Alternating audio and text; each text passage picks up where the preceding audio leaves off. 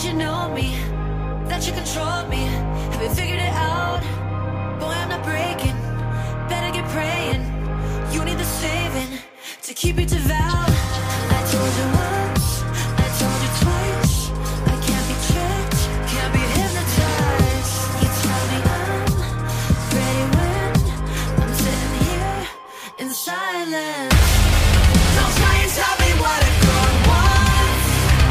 Just shut up and give it to me. What's up, everybody? Welcome to another episode of the Brutally Speaking Podcast, the official podcast of MetalNexus.net, where you can get all your show reviews, concert reviews, and so much more. And with me, as always, is Mr. Daniel Terry. How are you doing this evening? I am alive, I think. Wait, you're real, right? I can be. Okay. All right, alive then. Okay, good. That's the best I can come up with, dude. I feel like I'm in the throes of an Eddie Vedder, song about ready to get some more lyrics sent my way. Sorry. I don't know where that came from. It is past 10, and I know we're all caught in that even flow. Yeah, I know. Is it thoughts arise like butterflies? I can't understand anything Eddie Vedder says. Well, I guess that's just the singles, that we're focused on. Yeah, I guess that's true. How could I forget? Yeah. This podcast has yielded too many Pearl Jam references so far already, and we haven't even told you who our guest is, which is New Year's Day's own Nikki Misery. This was kind of interesting. I was supposed to do this chat in Detroit on the Ice Nine Falling in Reverse tour that they were on, and I opened my phone because my wife made me drive. She's like, well, I bought a hotel, so we can stay. And I was like, okay. So we literally are parking the car. I get out of the vehicle to grab our overnight bag and so forth. And I look at my phone and I get an email. It's like, hey, sorry, your interview has been pushed back. It's not happening tonight. And I was like, fuck. That was the whole reason we came out here. And it was the night Hatebreed was in town on that 25th anniversary tour. So I was like, oh, I could have stayed home and seen Hatebreed and a bunch of awesome other bands, but Could have seen Straight Fire on stage. Yeah, but I ended up getting to hang out with Patrick and the Ice Nine crowd, and it's funny. Even though we made a reference about how Palisades have been touring, which coincidentally they toured on an Ice Nine Kills run, that Palisades has been we've seen Palisades quite a bit on a few shows. That it's like we've seen Ice Nine Kills just as many times, and as probably short of a span of time, and man, it's just wild to see that band the way they're performing right now. A friend of the podcast, Alfonso from Heartsick, just did a show with them in Peoria when I was actually in Chicago for the Disrupt Fest a couple of days ago. As of when we're recording this, I noticed that Patrick was in Peoria, and I was like, oh, how far away is that? Maybe I can make it to the show. And saw that it was like 2.5 hours, and then I was like, yeah, but then I'd have like a 5.5 hour trip back home, plus I lose an hour when I cross over back into Michigan, so fuck that. But it was funny because I told Alfonso, like, I know you opened up for the band many, many years ago, but, like, there's just something about them right now that's just blowing up. And it's still incredible just to see that and to see other people experiencing it and so forth. And I feel like New Year's Day's kind of having that thing, too. Like, ever since they did that In This Moment run, a couple of, I think it was earlier this year at this point, with In This Moment, Hailstorm and them. It just seems like they've kind of been like on an upward trajectory, getting on really great support tours, with that Falling in Reverse tour, finishing up the run they just did with Rivals. And I just saw that they're actually getting ready to open up for Godsmack on a couple of arena runs. And it's been announced. I saw our date got canceled, but I think someone fucked up and wasn't supposed to announce the date just yet. But the tour that is floating around within this moment, Motionless in White, Them and Dead, I believe is the tour. Oh, wow. That'll be interesting. No, but New Year's Day is like, just been really, really having their moment. It seems like they're getting on every great tour, every great package tour, just really firing on all cylinders. Something that was kind of cool in talking with Nikki about, the new record that they just put out is the fact that, that they've been open about writing with other songwriters and just basically being like, this is what we're doing. We're trying to create the best songs we can.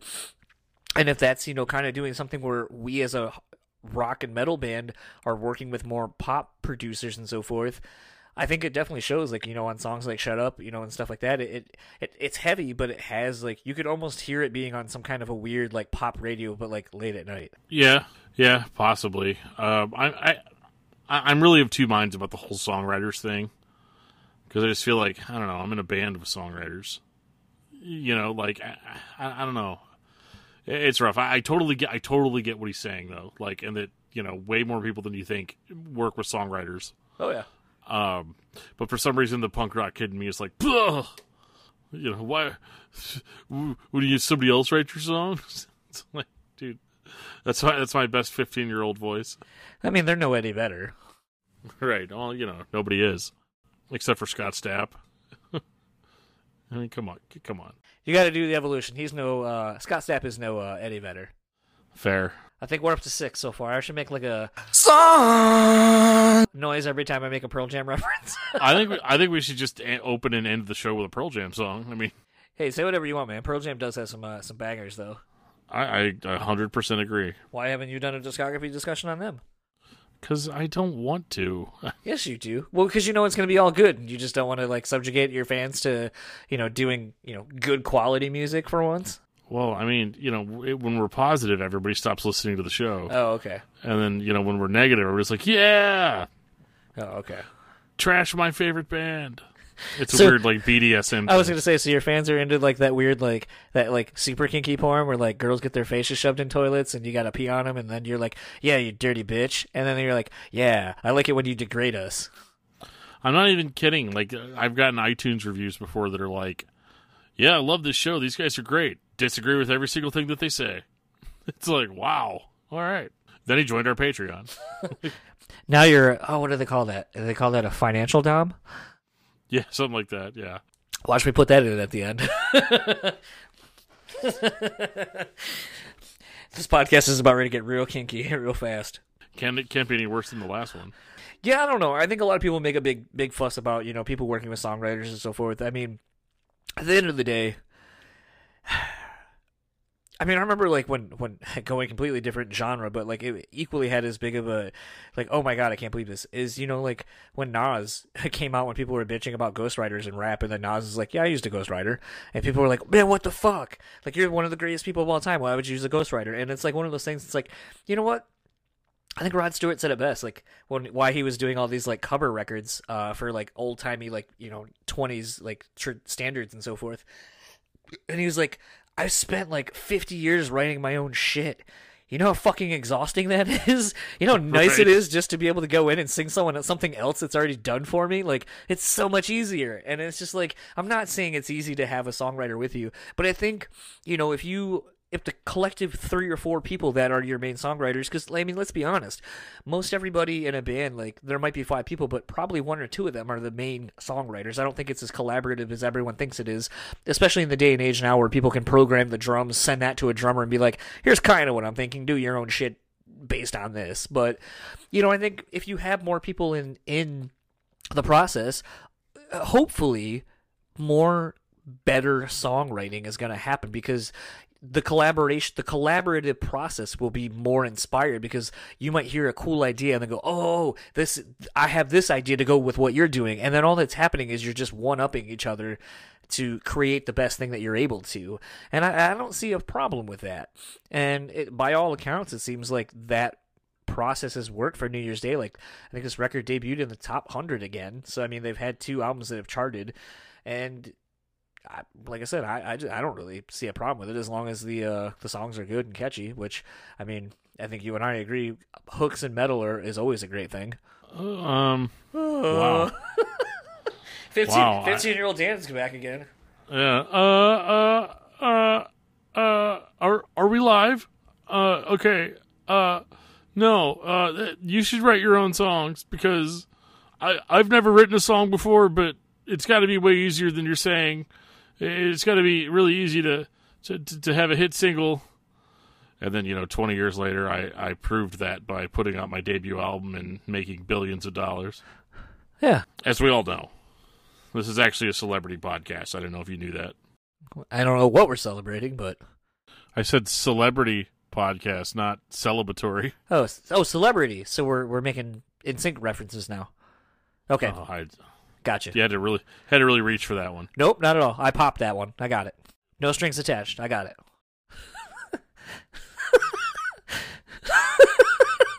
Hey, you know what? This I promise you. I won't make another NSYNC reference.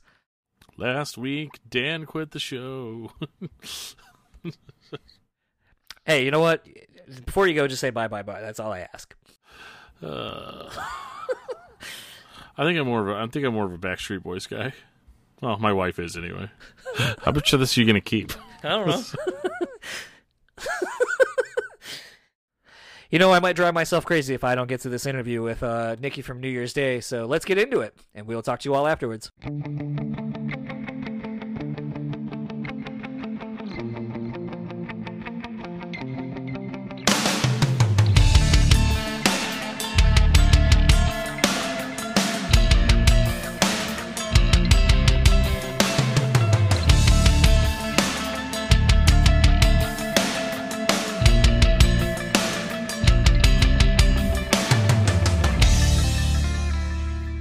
So I had the pleasure of talking to Nikki Misery of New Year's Day, the guitarist.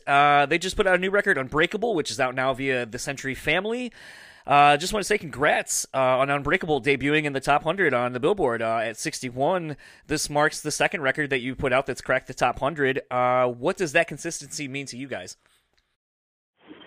Oh, it's, to be honest, like, I don't know if it's more of a consistency what it means. It's just like, it's still so surreal, like, just to know that, like, our records, you know, like top 100 and top 20. We have like one of the songs now. It's like number 19 or 18. And like, it's like one of those things. It's like you see it, you're really stoked, but I don't believe it at the same time. You know, like I feel like I'm going to wake up and I'm going to be like 16 in my room about to go to school. I'm like, no, this whole thing was a dream. It's funny. It reminds me of the, probably feels surreal like the scene from That Thing You Do, where they're, you know, doing their day jobs and then the song comes on the radio and it's like, holy shit. Oh my God, we totally had that moment too on tour.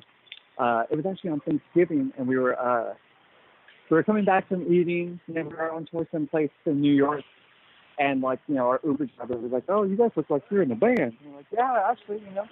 It's like, "Oh, any places I could hear you guys?" I'm like, "You know, they play us on XM and Octane, and so every now and then you might hear us." And she puts it on, and our song was playing. And it's like one of those moments we're all in the car, just like, no way. Everyone's Googling you guys real quickly. Oh my God, it was so rad. With this record, something I've kind of found interesting, I know in a couple interviews, and typically you're there with Ash, so I mean, I'll say both of you have been pretty upfront about this, is just working with other songwriters for this record. As such, I kind of wanted to know, what did you learn from working with some of these other songwriters that maybe aren't in the rock or metal world? And what have you been able to apply from what you've learned with working with them on maybe some stuff that you're working on currently? It's really cool because, like, I always get these questions like, why do you guys are having songwriters? Why do you guys need help? It's like, I don't think most people realize that every band has help from songwriters. You know, it's just one of those, like, I guess it's not really talked about things, but it's facts, you know, it happens. But it's so cool because, like, you're used to like us three or us four, you know, like constantly like writing songs, and after a while you just hit this wall, and it's cool to have like someone else who's very like knowledgeable with music, and not just your style, but some that could really, like, I don't know, inspire you to create something new, something that you would have never thought of, like, on your own. And it's cool to have, like, these other songwriters, especially, like, some of them, I think one of them did, like, Celine Dion songs, and we're sitting here, you know, in our ripped up jeans, smelling like death, working with this. But I mean, like, at the same time, like, they're pulling something out of you that you would never, like, got on your own. And I guess, like, the things you learn, really, is just, like, be open. Everyone's got, like, their different style, their different way of creating something new. And I guess, like, the best thing is just to have this mindset, like, you're really doing what's best for the song, you know, like, sonically, and what they're trying to, like, I don't know, like, they're trying to help you build your vision, in a sense. So I guess, like one of the biggest things is just be open and be, like, ready to learn something new. You know, like I said, everyone's got their different methods, so just be open, ready for it. And if it's not good, you hit them. What's funny, kind of speaking to that, you know, is thinking about how listening to various podcasts and listening to producers and so forth and songwriters, it's something that stuck out to me at one point, and I don't remember who it was, and I wish I could give them credit, but they were talking about how someone was mixing a song, and it was an acoustic song, and so the guy kind of turned it, and it sounded more like acoustic guitars done on a pop song itself. And the producer or the engineer that was doing all that came back, and the guy was like, well, why would you mix it like this? It's a really sad, somber song about death and so on and so forth. And he was like, you need to kind of arrange the instruments the way that it's going to fit best for the song. And I kind of thought that was really interesting, because it's like, most people would probably just assume it's like, okay, you mic everything up, it just sounds the way it's supposed to sound, but not really thinking about how the production and the songwriting even goes to the vibe of the song itself, like, and how it can completely change the vibe of the song that you're writing. Absolutely. It's so cool, like to watch this stuff, like, I don't know, be built up from like the ground up. It's so cool to see like these songs' evolution, in a sense. Did you you kind of hit on it earlier, and it was actually my follow-up question, which was, do you think more artists should be transparent about working with other people outside of the band themselves? Absolutely. I think it's like I said before, like I think it's so cool to have somebody else pull something out of you that you didn't know was there. Like when we were like, every time we've worked on an album, it's like, how do I explain it? It's like hitting like the peaks of insanity, like you're on the edge and you want to rip out your hair. And I've always said this too. It's like, if you don't want to rip out your hair and kill all your bandmates, are you really writing an album? And it's so cool to just really get these like raw emotions out of you. Because like, I guess like facing that kind of like, I don't know, that darkness and that void is not something that anybody usually just willingly goes do. So it's cool to have someone really push you and get something out of you. I thought it was kind of weird. I don't know if weird's actually the word I want to use. It was interesting in the fact that, a lot of times in a band situation, you being the lead guitar player for the last handful of years, I thought it was interesting that you brought in another lead guitar player for you to focus more on rhythm playing, when typically it's like, once you have a lead player established, unless they quit the band, typically you just find another rhythm guitar player, because a lead player has a very distinguishable sound. So the fact to me that it's like, I guess technically you have two lead players now, but in the sense that you were willing to take the back seat to play more rhythmically, what kind of went into that process? Oh, actually, I've always been more of a rhythm guy myself. And with Austin now, like he can shred, and I can't play that fast. Like I could do some leads, but for the most part, my more lead is throwing the guitar around and being the show. But with Sick, like I don't know, he's like one of the best guitar players like I've ever gotten a chance to play with. And with something like that, I would rather have him show off his skills, because I could do like some stuff, but I'm not super fast like he is. I can't shred like him. And anytime like you're playing a guitar, you want those like just little skidledies right rocking around, So yeah, it was more than welcome for him to take that full on lead spot. So we were supposed to initially do this at the Detroit date on the tour you're currently on, and just things fell through.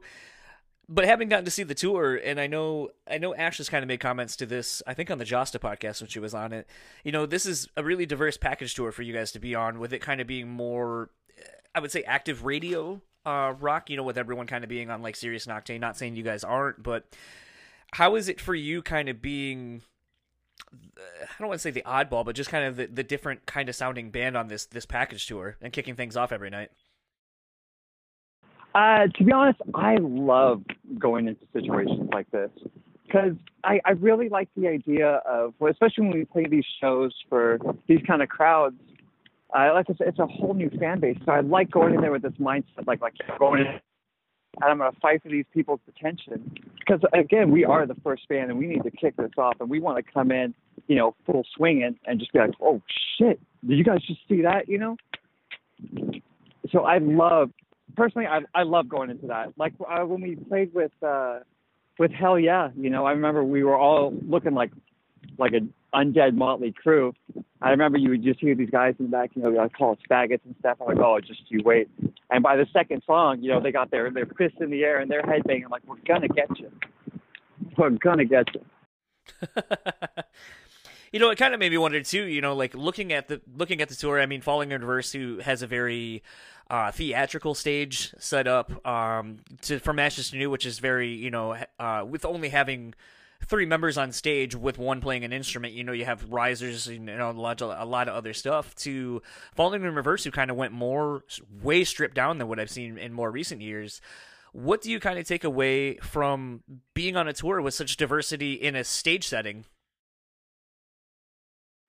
I don't know, the same as I would. You know, like we all have our show. We're all just up there doing our thing. And like with New Year's Day, we've never really had like production or much of anything behind us except just our own explosive energy. So kind of I always try to make it seem like, I hate to say it like this, but I always want to act like our set is the headlining, you know, and then everything else is just like the after party. And so I guess like you know, especially with us being first on this one, I just wanted to make sure that we got remembered. But like that's my main thing. You know, whether you love us or hate us, you sure as hell ain't gonna forget us. I think that was actually something Nikki Sixx said when Motley Crue was coming up. Really? Oh, dang. I think so. I think I remember that in his book or something. It's like that old saying, you know, like great Nickies think alike. Absolutely. Kind of been shifting gears, and I'm going to kind of get a little serious with this one. You're in a unique position being in a band with a woman in it, and I myself have been married now going on 3 years, but I've been with my wife for almost 10, and she has been as a manager at the job that she's in. I hear a lot of stories every night of, you know, I was the only woman in a meeting with managers with like 7 or 8 other men. And, you know, I'll try to give my opinion on something or have my voice be heard. And I constantly, you know, get shut down and stuff like that. And I know that these things exist, but I guess I've just never have heard so many firsthand accounts of it with someone that, you know, I am partnered with. And it kind of makes me wonder adversely if, you know, the position you're in with being with the female fronted band, with having Ash in your band as a whole, you know, there was some things that she had brought to light many years ago that no one really seemingly was listening to, and now has come back to light that, hey, guess what? She was actually fucking warning a lot of people about something that was going on, and now people are kind of like, you know, willing to listen to her. And I feel like that's kind of got to be an omnipresent thing for you. And it kind of made me wonder, has being in a band with her kind of opened your eyes to a lot more of this that maybe you weren't aware of beforehand? Absolutely. I remember they had a brief period when we were with Century Media and then we were off Century Media. And I remember when we were talking to this other record label, and they obviously turned us down because they said they already had a female singer. Not having to do with any of like our style of music, had nothing to do with that. And at the same time, you're like, well, don't you have a male fronted band too? Like, is that it? Just one? Like, that's our genre. It's just female fronted. And you start seeing like just the ridiculousness of the shit. And the way, especially in this kind of like dude's world of a thing, you know, like I remember bands would just think that they could just hit on her and sleep with her and stuff like that. And like, we're like her little gang, like her family, and like, we'll fuck shit up if we got it. But, and like, it's almost in a sense like you gotta like punch your way through and be like, this isn't 1982 anymore, guys. Like, and especially with Ash, who's like, oh, now? No, I can hear you just fine now. Okay, cool. Right on. I was making sure. But yeah, and especially with Ash is such a strong, powerful personality. Like, I couldn't be more proud to be behind her. And especially with what you were mentioning before with the stuff coming to light now, just to touch up on that, I remember us getting such a backlash for that too. And like, the only thing we were doing is just trying to stop this dude from fucking kids. Like, straight up. And, you know, and then now all this stuff's like coming up. And it was crazy because, like, we had kids were sending us, like, their recorded voicemail messages with this guy. This guy's, like, what, 30-something years old, almost 40? And, like, some of these girls were 16. That's like, I saw this shit happening. It's, oh, my God. Like, it's still, like, I still get, like, fucking rage-filled when I think of that situation and that dude. And I can't wait to see justice be brought to that guy. Yeah, I didn't necessarily want to bring light to that person specifically, but just like I said, my wife going through what she has gone through, it's kind of been eye-opening that it's like, I feel like we're in a rather progressive time, and just in light of, especially seemingly, in the last 2 weeks with like this abortion stuff, it's just been like, holy fuck, like what year are we in? Like, it's shocking. And, I feel like, you're in a unique position, like I said, to kind of speak to something firsthand, having been in the band with her as long as you have, and just kind of getting to travel the world and seeing firsthand, the experiences that maybe she has had, or indirectly, I guess you as well, by being just associated with being in a band with her. So. Yeah. I mean, you do see it, but Ash is such a fighter, like she shuts that shit down if it ever comes across. But I mean, you do see it. And it's exactly like that, like how you were saying, it's like, what year are we in? Like, shouldn't this shit happen like 100 years ago, 50 years ago? Like, are we still like, I don't know, that unevolved? Yeah, I don't know. Kind of changing it back to something a little more positive. Something I think is kind of interesting, and we've been really hitting on the last like couple of months on this podcast, is kind of EPs versus full lengths. Navigating the culture we're in now, where everyone wants everything now and then they forget about it. And so I think it was kind of interesting. You guys have seemingly done the EP in between a record, and most recently kind of did the covers record before this last record. What kind of goes into your thought process of putting out constant content, and what made you decide to do a covers record, especially as opposed to doing something different than from what you had been doing? Well, pretty much like in the past history of since I've been in the band, when we would come back from tour, like our producer, manager at the time only would give us like, okay, you got 3 weeks to write this album. Like, oh shit, okay. And so like Victim to Villain and like some like Malevolence, it almost like our process was almost rushed. It's like we didn't have enough time to really like care for the songs and stuff like that. And coming with like the Epidemic EP, like I think that was just like our stepping stone from Victim to Villain to like a harder kind of thing we did with Malevolence. And then coming with the covers album, we really wanted to put something out there, and something that was still fun to do, but still give us more time to really focus on the Unbreakable album. I mean, because it took us 4 years and constant touring and stuff like that. But we really wanted to make sure like we took our time with this record, and we wanted to like make sure that we were in love with every part of the song. So really, it was like, in a sense, to do something fun, put some kind of like, I don't want to say like new music because it's all covers, but to put something out, and just pretty much while we were taking our time putting the record out, or finishing up the record, I should say. As such, does doing something like that kind of always keep you constantly in the writing process?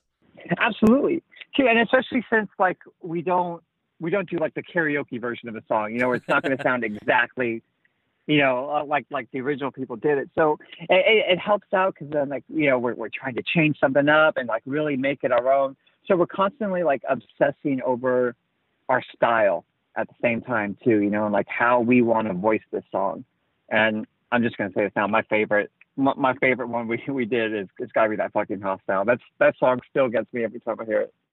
It's interesting for sure. I know a lot of true Pantera fans were sort of on the fence about it, and I get it. I mean, like, I think one of the ones that got me for a while was Disharmonia Mundi doing oh shit, what was it? I don't remember now. But it was one, like, I heard it and I was like, it just sounds like more low tuned, kind of like a, if Soilwork, would have done it, which is fitting because it does have Bjorn from Soilwork on vocals.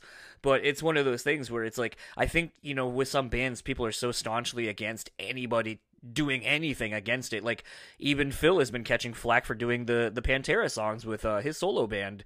And people are like, it's just not the same without the four people. And it's like, it's interesting to see what bands are basically deemed untouchable by their fans. Like, no one can ever touch these songs. No one can ever recreate these.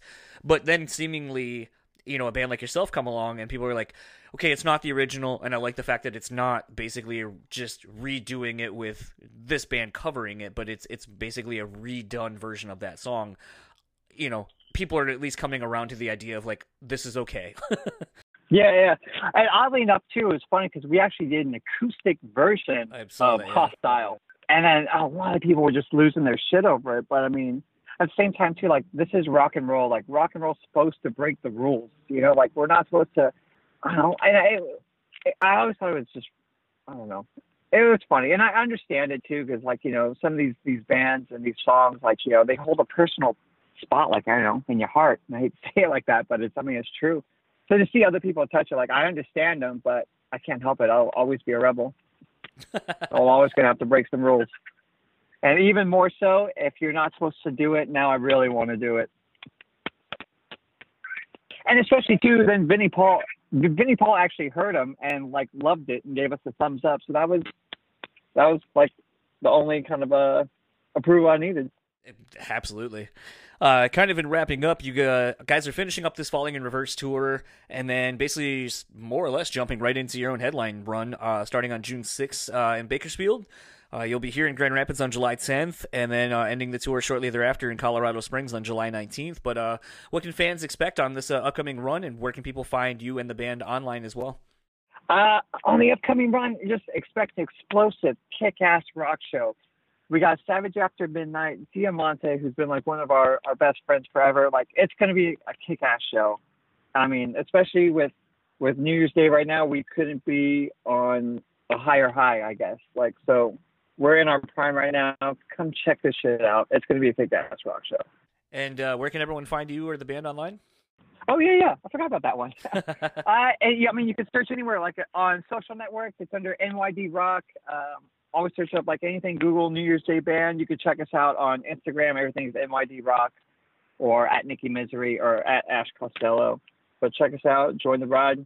Buckle your seatbelts because we're just barely getting started. Well, looking forward to catching you guys when you're here on GR, and hopefully maybe catch up and grab a beer or something. Hey, saying all the right things, brother. All right. Well, thank you again for taking the time, and looking forward to seeing you, and enjoy the rest of your day. Hey, you too, buddy. Thank you so much for having me, man. Really appreciate it. So that was my chat with Nikki Misery of New Year's Day. Kind of love the Nikki Sixx, Nikki Misery reference that he made there at the end. Yeah, it was a lot of fun. I think it was cool that he answered. It was cool hearing his answers to the questions that were specifically more about like women in music.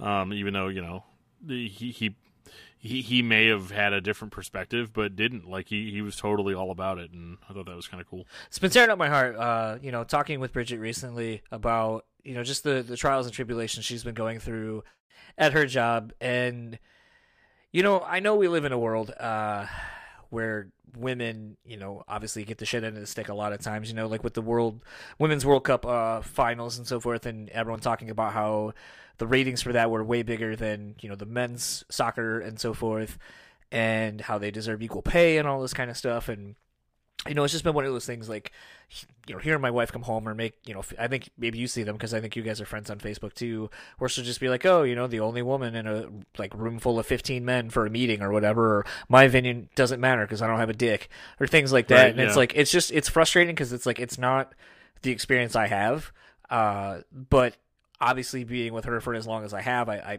see it time and time again, and a lot of her friends in the industry are all women, and they all echo those same sentiments. So it's just one of those things that's kind of disheartening to see.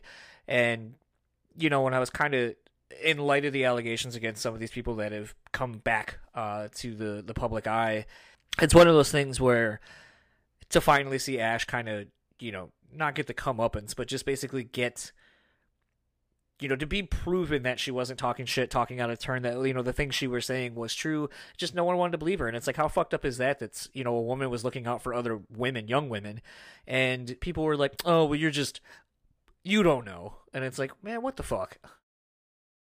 Yeah, I think you were onto something too. You're like, it's weird that it's the year that it is. Yeah. And that we're still having these kinds of problems. It just doesn't make any sense. Yeah, I don't know. I mean, that's like, coincidentally, have you heard that Lizzo song? I don't know what the song's actually called. I should probably look it up, but I won't. But it's the song that's all over the radio right now. Nope. Yeah, no, I got nothing. Okay. Well, there's a line in it that kind of has been making me be like, it's been stuck in my head, but the chorus goes, why are men great until they gotta be great? And I keep thinking about it, and I'm like, oh, that's kind of, I get it.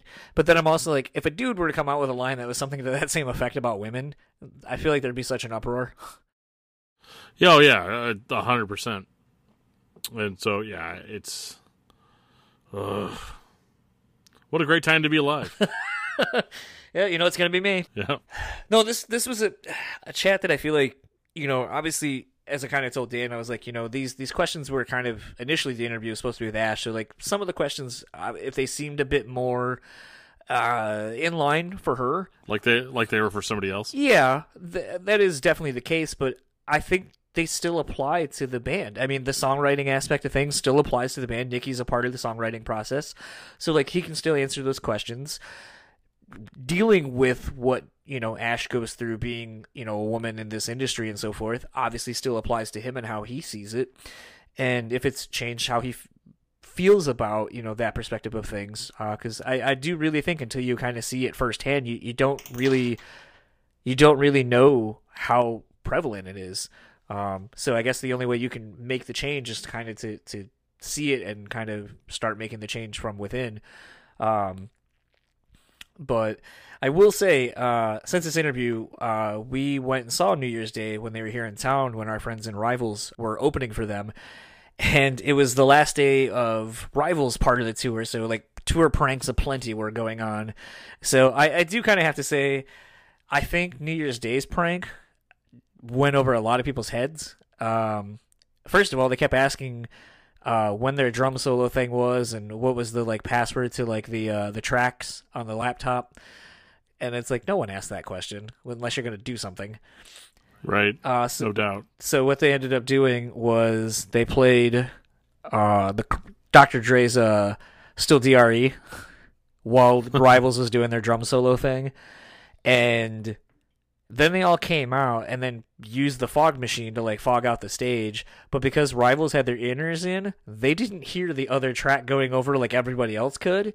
So they're just playing their normal thing. And then here comes New Year's Day wearing lays and smoking out their stage. And even my wife was like, I don't get this. And I was like, the lays are supposed to look like marijuana. They're smoking out the stage. They're playing, right. Dr. Right. Dre. And they're like, oh, that went over my head. And I was like, I think it did a lot of people. But that was their tour prank. Then Rivals during New Year's Day set took the wheels off of their trailer and then put them in the middle of the floor and then bounced on them while they were playing. Right. And it was funny because Ash at one point goes, are those our fucking trailer tires? Right. So I think Rivals won that one. Yeah, no doubt. No, I got to stop saying no doubt.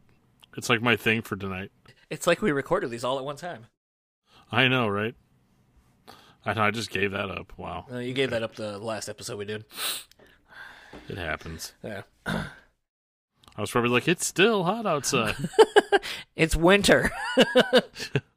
But yeah, so that was a lot of fun. New Year's Day, like we said, kind of, I think in the intro, they are tentatively going to go on the road with Godsmack right now, I believe, and then are doing a fall run with In This Moment, Motionless in White, and Dead.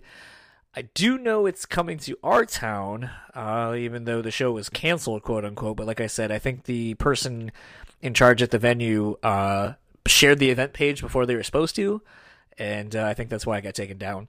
So I know the date that it is, and I know when it's coming here. But beyond that, I think the tour announcement is probably going to happen in the next couple of days or so as a point of recording.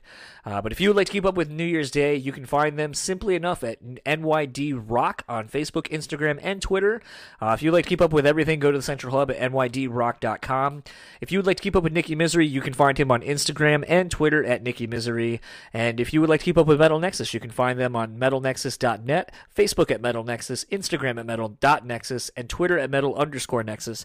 And Dan will tell you where he can be found on the dark webs.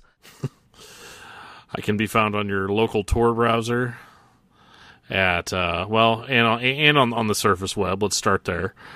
We can go to Twitter and find me under Discuss Metal Dan. You can go to Facebook, find me under Daniel Terry. You can even send me an email at discussmetaldan@gmail.com. And you can also find my other podcast, Discography Discussion, at discussmetal.com. And if you would like to keep on with the digital get down, you can find us on Facebook, Instagram, and Twitter at BrewSpeakPod. You can find us over on YouTube, see some of the interviews we've done in person. The videos are posted over there. We have a Patreon. If you would like to become a patron, you can go over to go to patreon.com/BrewSpeakPod. There are various tiers over there. Cool swag as well in those perks. But $1 unlocks all the episodes and the bonus content. And if you would like to support our show sponsor, The Bean Bastard, you can go over to thebeanbastard.com, get you some coffee, and follow them on Facebook and Instagram over at The Bean Bastard. And for the Brutally Speaking Podcast, I am John. I am Dan. And we will talk to you all next time.